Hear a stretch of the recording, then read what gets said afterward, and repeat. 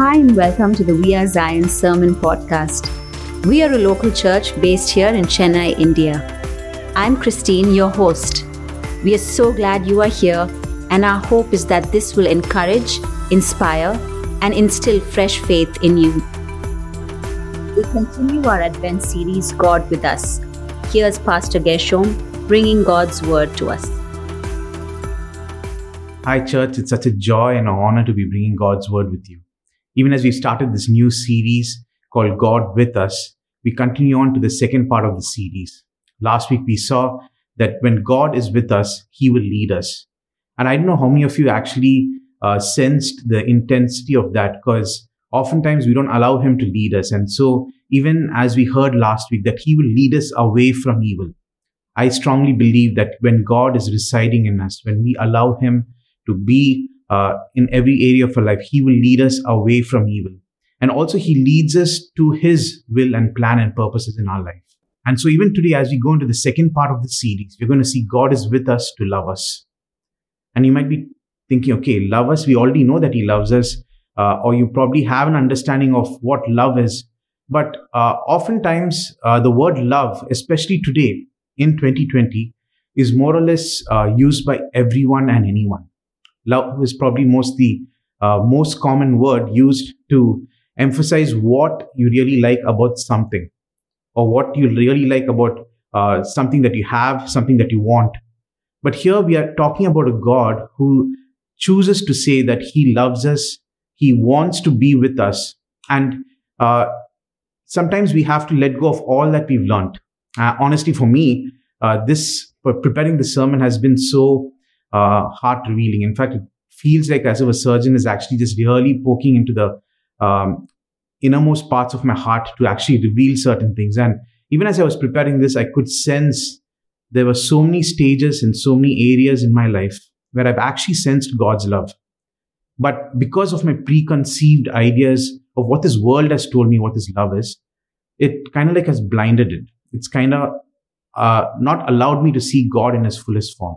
So today, even as we see that God is with us to love us, we are going to see first how we have to get rid of all of those filters that we have of love.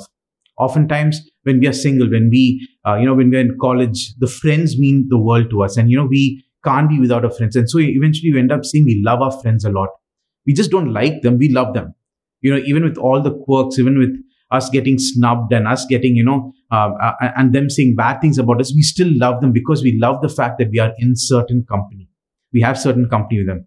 We move on. For some of us who've, have been in the path of dating and courtship, we love one particular person specifically because we feel there's something that attracts us to them, something that we have a future in them, something that we think that, this is what we want to live with the rest of our lives. And so we want that intimate relationship.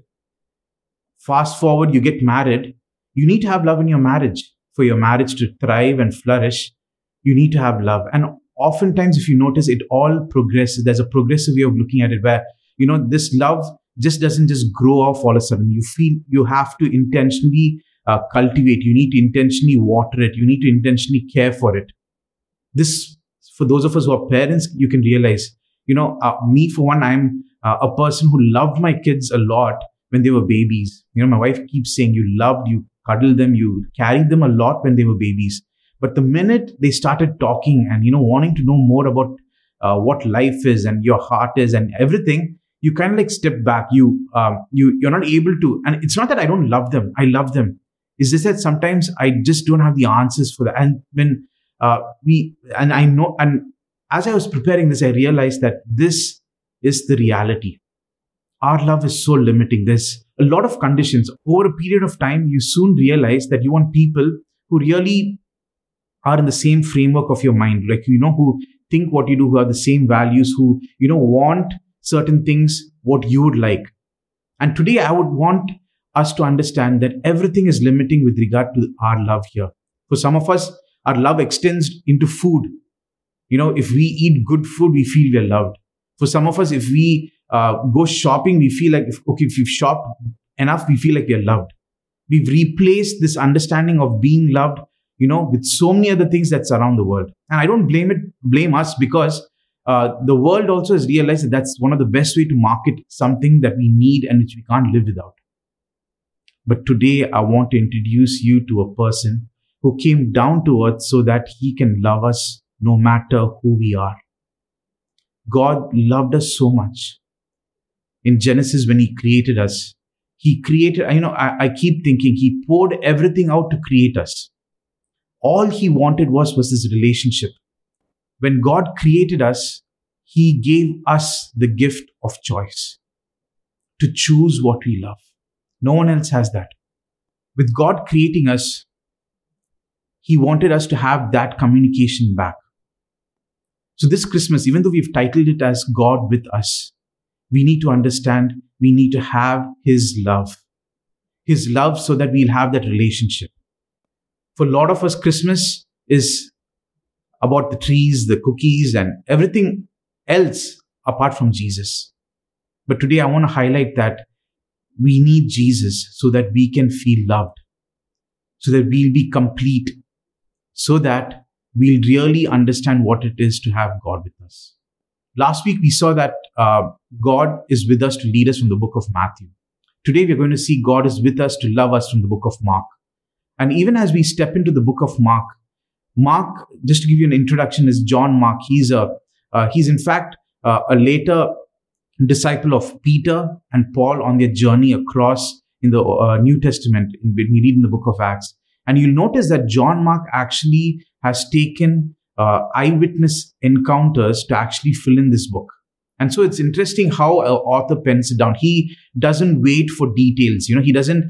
He's not so detailed like Matthew, where he starts with the genealogy. It's a typical tax collector. He wants to make sure, his balances and his ledger matches. Whereas in Mark, you see, he's all about focused only on Jesus. He wants to tell people who Jesus really was. And so he starts off this chapter by saying, Jesus came down to fulfill and he is the Messiah. And it's a direct comparison to what the prophet Isaiah speaks in Isaiah chapter 40. A lot of scholars believe that Isaiah, in fact, from Isaiah 40 onwards till the end, Isaiah 66, is a direct comparison of the New Testament that is being revealed later on. God had actually prophesied to him earlier on. And so today, even as we dwell, we're going to cross-reference a lot between Isaiah 40 and Mark. And I would love for you to journey along and see that even as we understand God is with us, what is his love like? The first thing we're going to see is his love is compassionate. We're going to read from Isaiah chapter 40, verses 1 to 3. And it goes on to say, I'm reading from the Passion Translation. It says this, your God says to you, comfort my people with gentle, compassionate words. Speak tenderly from the heart to revive those in Jerusalem and proclaim that their warfare is over. Her debt of sin is paid for and she will not be treated as guilty. Prophesy to her that she has received from the hand of Yahweh twice as many as blessings as all her sins. Isaiah starts off by foretelling that Jerusalem is going to get her Redeemer. Yahweh is sending the Redeemer. And I love how it says here in verse 1, it says, comfort my people with gentle, compassionate words. So today you're probably thinking, okay, his love is compassionate. All of us have compassion. So what is it that you're actually trying to say? And when I look deeper into it, I realize that, the word compassion is always toward our compassion towards something is just so one-sided. In the sense, if it's me, I might be compassionate towards probably those who are blind. I probably have a real heart for those who are blind. And so everything that I do and channel around will be to cater around that.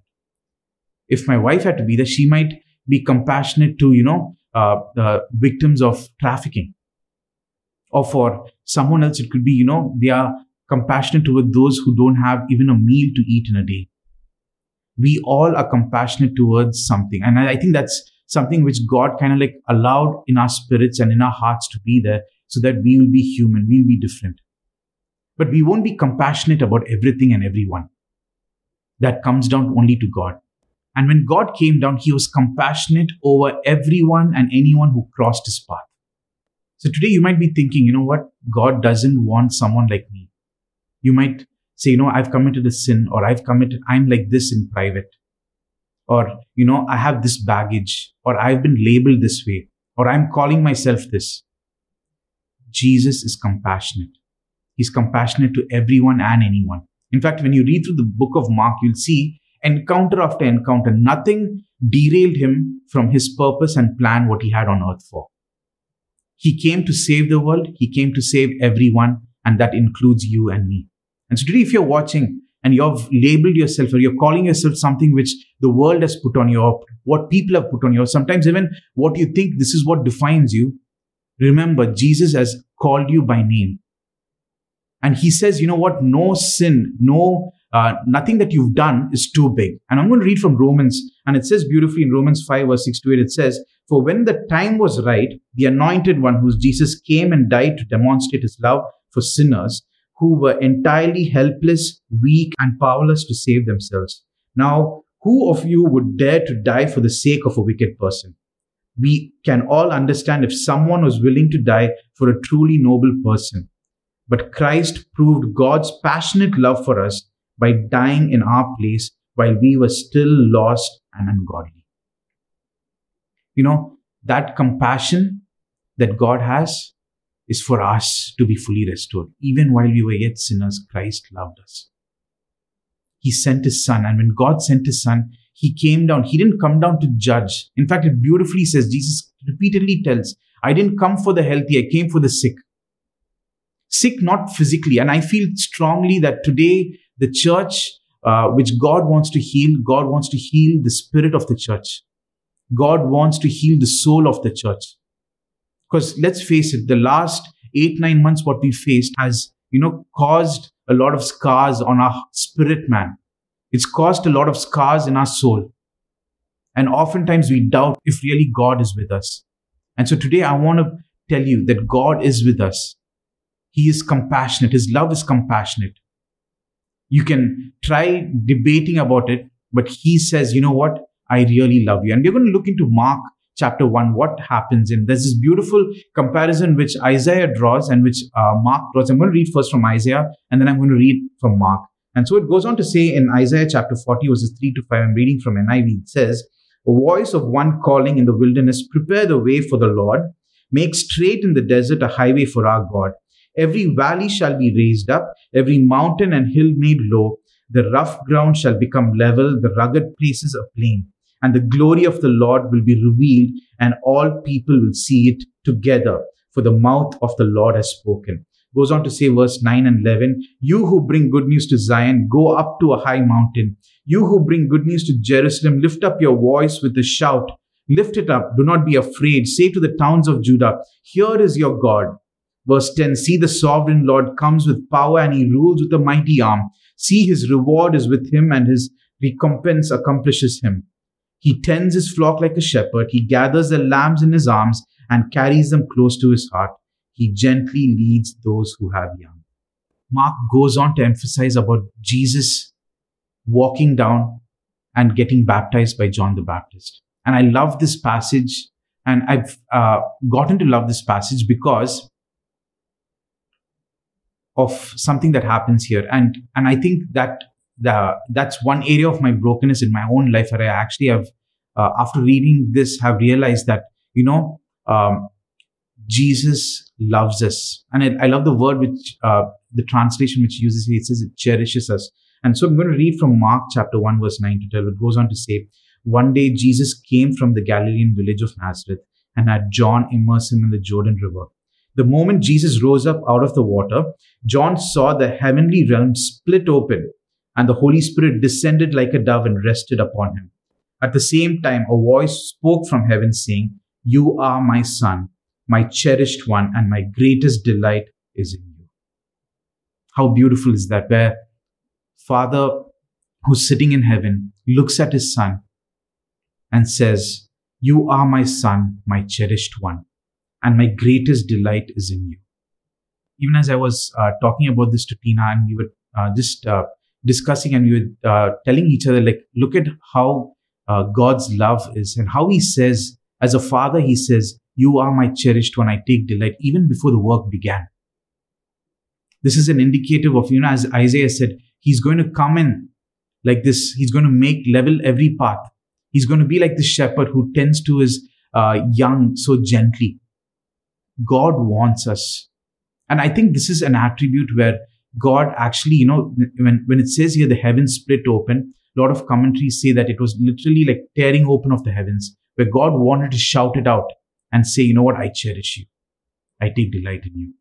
And you might be wondering, okay, you said it's really personal. And I want to just tell you an example. In fact, something that's happened in my life. And so I moved during my half year of my schooling from, I was born, brought up in Dubai, and I moved to Coimbatore to study. And as I was there, I grew up with a lot of emotions, thinking I was probably unwanted, or I was probably, I was alone. Loneliness kind of gripped me. And when loneliness grips you, you kind of like go through this emotion of, are you really valued in this world? What is it that you really need? What is it that you really want? There's no one to affirm you. There's nothing to happen. And then as I started understanding who Jesus was, as I understood who God was, I slowly started understanding that these words that his word says, that he loves us, he cherishes us, through different people, time and again, they've spoken over my life when I was there. And that kind of like God gave me some form of a coping mechanism. I often tell you that, one of my coping mechanisms for loneliness is to listening to worship songs. And just last week I was traveling again, and I was again in this room, and I couldn't sleep. I barely had sleep the first night, and all I could do just allow my playlist to continue playing. I just needed to hear God's words through songs fill my spirit. At that time, it's not about what I'm feeling physically. It's all about my spirit. And so today, probably in your spirit, you feel, there's no one in this world for me. You feel alone. You probably feel like you're in this long road journey just all by yourself. Or probably you're thinking like, God, 2020 was supposed to be good, but it's so bad. And I wish I had someone. God is going to be there for you. Or probably your life circumstances, probably you've been separated from your spouse. Or probably you've grown up alone, without someone who really cared for you.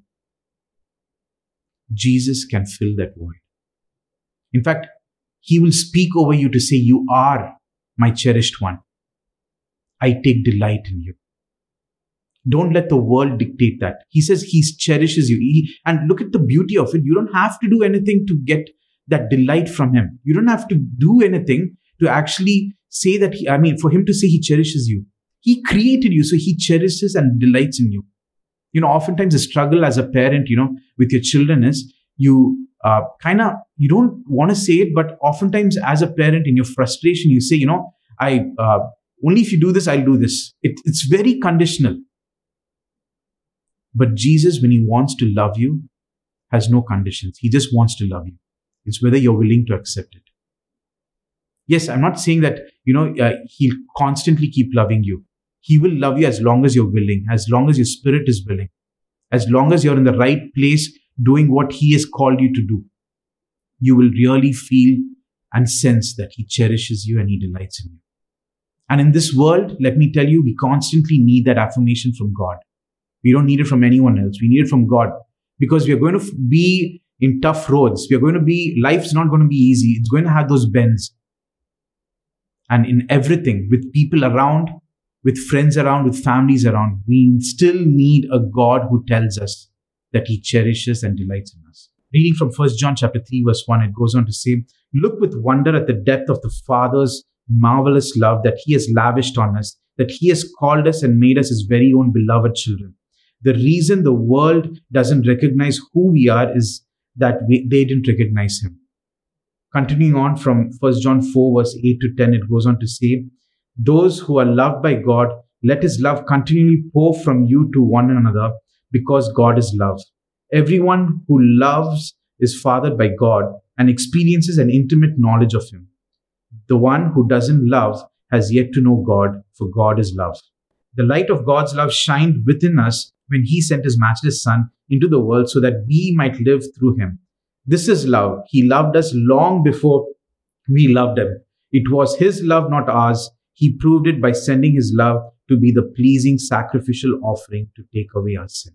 And I want to encourage you, church, today, that this love that we are seeing, which has been talked about in 1 John, happens only when Jesus is within us. when Jesus is within us and when we've accepted his love, when our hearts, when our spirit and our soul are in alignment with this love, can we pour it out to others? And I want to tell you today, you cannot look at it from others around. You have to only look, the source has to be only God and only has to be Jesus. When Jesus came into this world, it was a love that he had for you and me. Christmas is all about that. And he wants us to know that his love is compassionate. Don't push yourselves far away from him, but in fact, draw closer to him. He's waiting. Jesus is always ready and willing and waiting and wanting us to come towards him. Don't let any of those labels or anything that you've set yourself or you're saying, this is who I am. No. He's willing to look past everything and say, you know what? I cherish and delight in you. And he wants you to know that you are important to him. And even as we have seen the first part of it, where his love is compassionate, we're going to see the second part where his love is restorative. He's about always restoring us. He doesn't want us to, be in the same state as how he found us. He wants us to move us from point A to point B. And the more we think about this, you'll soon realize that God starts not just working physically. Most of the time, even if you look at Mark, the entirety of it, you see that God goes about, through Galilee, and then he goes on to Jerusalem. Miracles followed. What the eyes could see, what the ears could hear, those miracles were happening. The lame were walking, the deaf were able to hear again, the dumb were able to talk, the people who were possessed with different spirits were set free, the dead were raised. All these are miracles and signs that happened because Jesus was there. And oftentimes, we only look to God, or we only call on the name of Jesus for that. When we go through the book of Mark, we see that Jesus was all about restoring people, and many a times he was restoring people in the physical sense, of all their ailments, of everything that had held them bondage. But actually, when you look at Jesus, when he came to his main purpose to come into the world was to restore us back to God. And let's face it, we are living in this temporary world. This is not a permanent, place where you're going to reside. Oftentimes we think like that. The time and the effort and and all the planning that goes towards is as if you're going to be here permanent. This is a temporary place where we're going to be staying for a time, but we're going to spend eternity with him. And God wants us to be restored to him so that we can spend eternity with him. In fact, when you look through the entire Old Testament and the New Testament, you see that these prophecies were foretold back when Isaiah told them. They were all under different reigns. They were, the Persians, the Assyrians, and everyone came, Babylonians. They all came one after the other and they invaded them. And there was a prophecy saying that there was a Redeemer who's coming. And the Redeemer that they were longing for was, they thought this person would come and redeem them and restore them back to their former glory of their nation Israel. But little did they know that Jesus, who is the Messiah who came, was wanting to restore mankind back to God. He wanted that. And so that's why when the Israelites were thinking, okay, he'll come, his entire legion of armies will come and they'll just, change everything around. They'll be set free from the Roman captivity. They were mistaken. They didn't understand. And so when Jesus is here restoring people in terms of their sickness, setting them free from their bondages, these were all preludes to what he was actually wanting to restore them when he died on the cross. When he died on the cross, that act gave us access into the Holy of Holies, where we can just call on the name of God, where we can have salvation through the name of Jesus. And I want to continue on reading from Isaiah chapter 14, and it goes on to say verse 28 to 31. Have you not known? Have you not heard? The Lord is the everlasting God, the creator of the ends of the earth. He does not faint or grow weary. His understanding is unsearchable. He gives power to the faint, and to him who has no might, he increases strength. Even youths shall faint and be weary, and young men shall fall exhausted. But they who wait for the Lord shall renew their strength. They shall mount up with wings like eagles, and they shall run and not be weary. They shall walk and not faint. Jesus wants to restore our spirit. Jesus wants to restore our soul. and Jesus wants to restore our body. That encounter we have with Jesus, if we truly say we've had an encounter with Jesus, you'll soon realize that we will not be the same. It's like this. If this is Jesus, if it's a tunnel and you're passing through, the minute you go out, you're not going to come out the same. Something is going to change. When Moses met with God, it says his face was radiant and glorious. When the people who were described in Mark met with Jesus, they were changed. They started testifying. They started telling that this is the Son of David. This is the Messiah. That is what should happen to us. When we have this encounter, as we read, when we have with Jesus coming in, he will change our stance. Everything that we think that we are plagued by, he will set us free. As it goes on to say, many were healed. And so you might be wondering, oftentimes we only look to Jesus for our healing. We call on him, when we are unable to bear, when the medication that we take doesn't work, or when we've tried our own tonic of homemade remedy doesn't work, we call on the name of Jesus. But are we calling on the name of Jesus to set our spirit right? Today, this December 2020, are we willing to allow God to restore our spirit?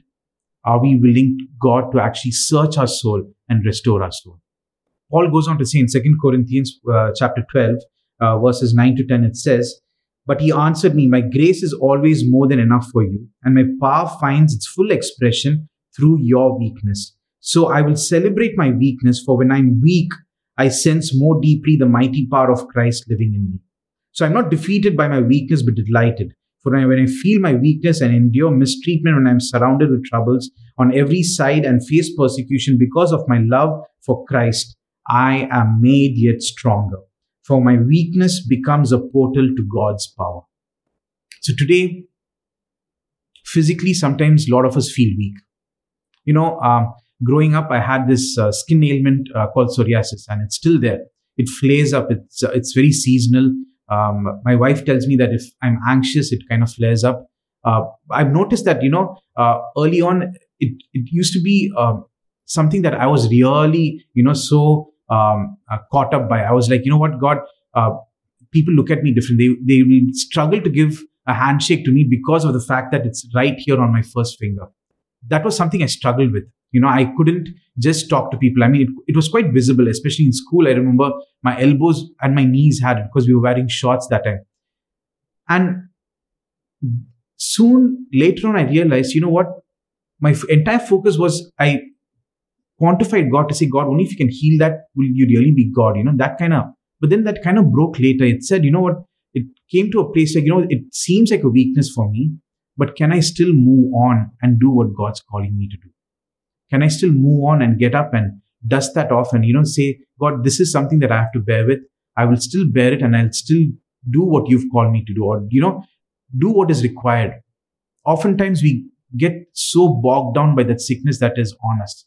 And even as I read from 2 Corinthians 12, Paul goes on to say that, that it looks like he has some kind of an ailment that he's suffering from. He's probably asked God so much God, can you relieve me of this pain? Remember, this guy is a person who actually goes and there's healing happening physically to other people around, and yet sometimes he doesn't experience the healing himself. But are you willing to have the courage and the strength which Paul has here to say, God, even in my weakness, I'll still put that first step forward? Are you willing to rise up? And today, the weakness might look different for each and every one of us. Some of us would have grown up with an ailment which is defining us. Some of us might have an ailment which we are so embarrassed to tell to someone outside. Sometimes we might even harbor so much within our spirit because we have grown up with, probably someone just using abusive words over you, or probably someone who's put you in a circumstance where you just didn't want to be there. God is willing to restore you. And even as we've come to December, the last month of this year, would you allow God to restore you? Would you allow God? It says here beautifully that it is a portal. My weakness is a portal for God's strength. So if you can look to God and say, Jesus, I want that restoration to happen. that restoration to happen, because God wants to use each and every one of us. He wants to restore us. And let me tell you one thing, we can never be used until we are restored in our spirit and our soul. Because we can't do what He's calling us to do if our spirit is not in right with Him. If we are not in alignment with Him, if our spirit man and if our soul is not in alignment with Him, everything that we do under the name of Him, or if we say, you know what, even if we say things like, I'll pray for you, it won't be in alignment. And so today, before we can go about doing so many things for others, let's just pull back and say, God, restore me first. You need to open your mouth and say, God, in my weakness, can I find your strength? You know, this word portal became so popular now ever since Marvel came out with this whole cinematic universe movies. They enter the portal and they're able to go into another realm. That's what it's fabricated. But to realize that the only way to find God's strength is when we really acknowledge the fact that, Lord, we are weak and we need you. Restoration happens only with that. Before, when we had cable on our TV, I used to frequently watch in TLC this restoration TV series where they restore old antique things. And when they restore something, they don't just break a part of that old item and they restore. No, they strip open everything, even to the smallest screw possible, and they restore everything. And so just Jesus, who wants to restore, wants to do that with us. He'll restore us, but are we willing and allowing Him to restore us that fully? And in that restoration process, God will start revealing His dreams. God will start revealing His plans and His purpose. And I love how Mark beautifully ends the entire book with that command which says to go and preach the gospel. And that probably is the call for each and every one of us. Before that, I would love to read a verse from 2 Peter chapter 3, verse 9, which goes on to say, this means that contrary to man's perspective, the Lord is not late with His promise to return, as some of us measure lateness, but rather His delay simply reveals His loving patience towards you, because He does not want any to perish, but all to come to repentance. So probably you're like, God, I've been asking for this, but it doesn't happen. Keep asking, but keep doing what He wants you, what is required of you to do. Don't hold back. Don't say, because He's not done this, I'm not going to do it. No, it doesn't work that way. Irrespective of whether God comes through or not, will I still push through and move forward? Because we need His help every step of the way. Mark concludes in Mark chapter 16, I'm reading verse 15 to 18, goes on to say like this, and He said to them, as you go into all the world, preach openly the wonderful news of the gospel to the entire human race. Whoever believes the good news and is baptized will be saved, and whoever does not believe the good news will be condemned. And these miracle signs will accompany those who believe. They will drive out demons in the power of my name. They will speak in tongues. They will be supernaturally protected from snakes and from drinking anything poisonous. And they will lay hands on the sick and heal them. And I strongly believe we are in a day when this is happening. A lot of scholars believe that they will be supernaturally protected from snakes and from drinking anything poisonous. It refers to the words that will be spoken over you. How many of us want that protection? To be protected from those words that can be spoken over us. Words of death that can be spoken over us. Words that can pull us down. Words that can derail us from our pursuit of God. But it happens only when you are restored completely. He'll be able to supernaturally protect you. I love how it also goes on to say that there'll be signs to accompany those who believe. They will drive out demons in the power of my name. They will speak out in tongues. How many of us have demons that have plagued our spirit? Demons of depression, demons of loneliness, demons of self-pity, demons of worthlessness. There's so many demons that have plagued us, and oftentimes we just push it away and we say, you know what? Oh, we saw that thing, we saw that Pinterest post and it spoke to us. It doesn't work that way. Are you willing to deal with that demon and ask him to leave you so that you can be restored fully to who God's called you to be? And so today, church, I would challenge you. When I read this, I was reminded that, God wants us to be restored. Restored as like what? Like He wants us. He wants us to be cherished. When we are loved, when we know that there's a Father who loves us, before we can tell him that, we are doing this and this and this, to tell him all our accomplishments. No, he just loves us for who we are and what we are. And he wants to restore us. Just imagine a father who operates out of a place of being cherished and being restored. A mother who operates out of a place of being cherished and restored. A husband who operates from that place. A wife who operates from that place. Parents who operate from that place. Bosses who operate from that place. Workers who operate from that place. Things will be different. And today, church, let's not hold back. Let's step into this place. I strongly feel to pray over each and every one of us right now, because there is a part that needs restoration in each and every one of our lives. And my prayer is that even as I pray, that we'll be able to commit it to God and ask God to restore that. Thanks for listening to this message. We hope you were blessed. To hear more messages like this, make sure to subscribe and check out our podcast channel for past episodes. If you like what you are hearing, consider rating us, subscribing, and even sharing it with friends. That would really help us.